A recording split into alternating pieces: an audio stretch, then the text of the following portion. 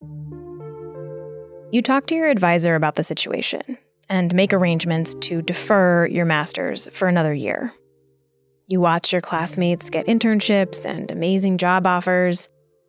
You try to tell yourself that you'll be there too, someday. You're not exactly sure how long your dad will be with you. It's not that you hope he's gone in a year, but in the darkest moments of the night, you admit that maybe you do, just a little. Then you feel terrible about daydreaming about his death. He's still your dad, even if he feels like a stranger most days. And so, the cycle continues. It doesn't help that everything keeps getting harder. You're around more now, so you can see each step in his slow descent. When you're feeling kind, you try to remember that this must be terrifying for him. You try to feel kind as much as possible, but sometimes it's hard. Imani makes it clear that she has no sympathy for you at all. You talk less now than you did before, which is saying something.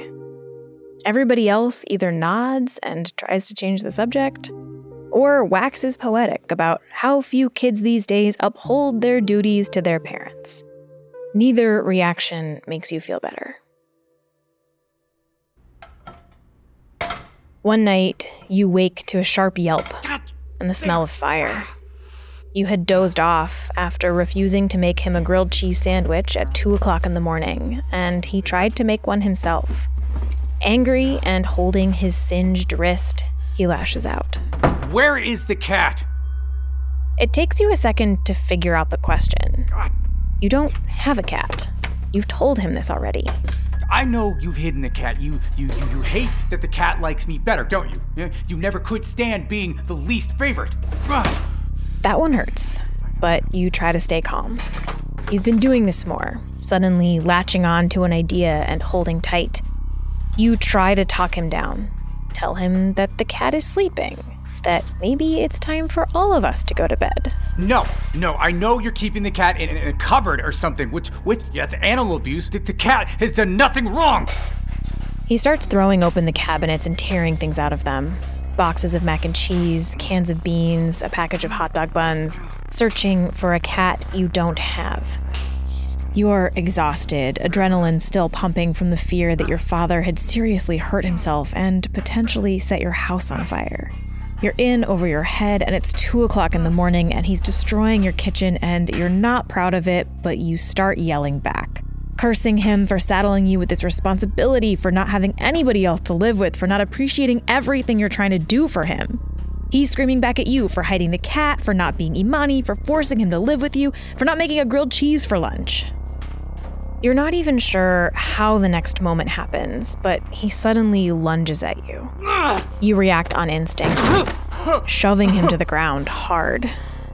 It's not until he's lying on his back, frail and panting, the whites of his eyes reflecting the overly bright kitchen light, that you realize what's happened.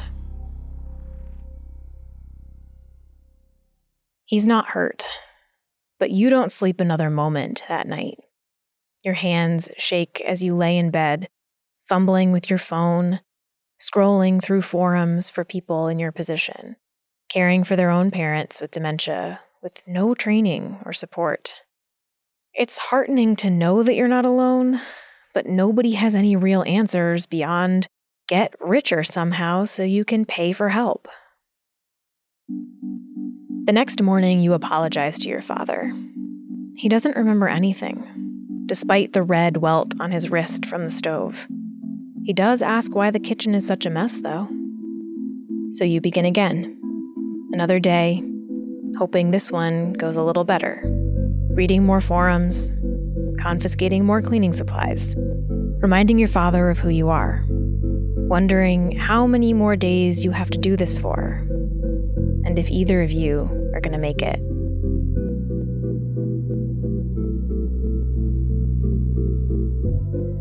Vanguard Estates is a production of Flash Forward. The story was written by me, Rose Eveleth, edited by Ace Tilton Ratcliffe and Georgia Wyatt, and produced by Ozzy Linas Goodman. The sound design is by Misha Stanton, and the music is by Elon Blanc. Marcus Jones was played by Keith Houston. Imani Jones was played by Shara Kirby.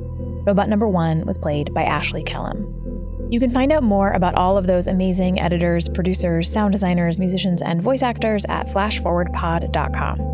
An earlier version of Welcome to Vanguard Estates was performed live for Pop-Up Magazine. You can also play through a web version of this story at flashforwardpod.com/Vanguard, which features a bunch of really cool illustrations by Maddie Lubchansky. And there are 13 other endings for you to get to, so if you want to know what else might happen, head back to episode 1 and start again.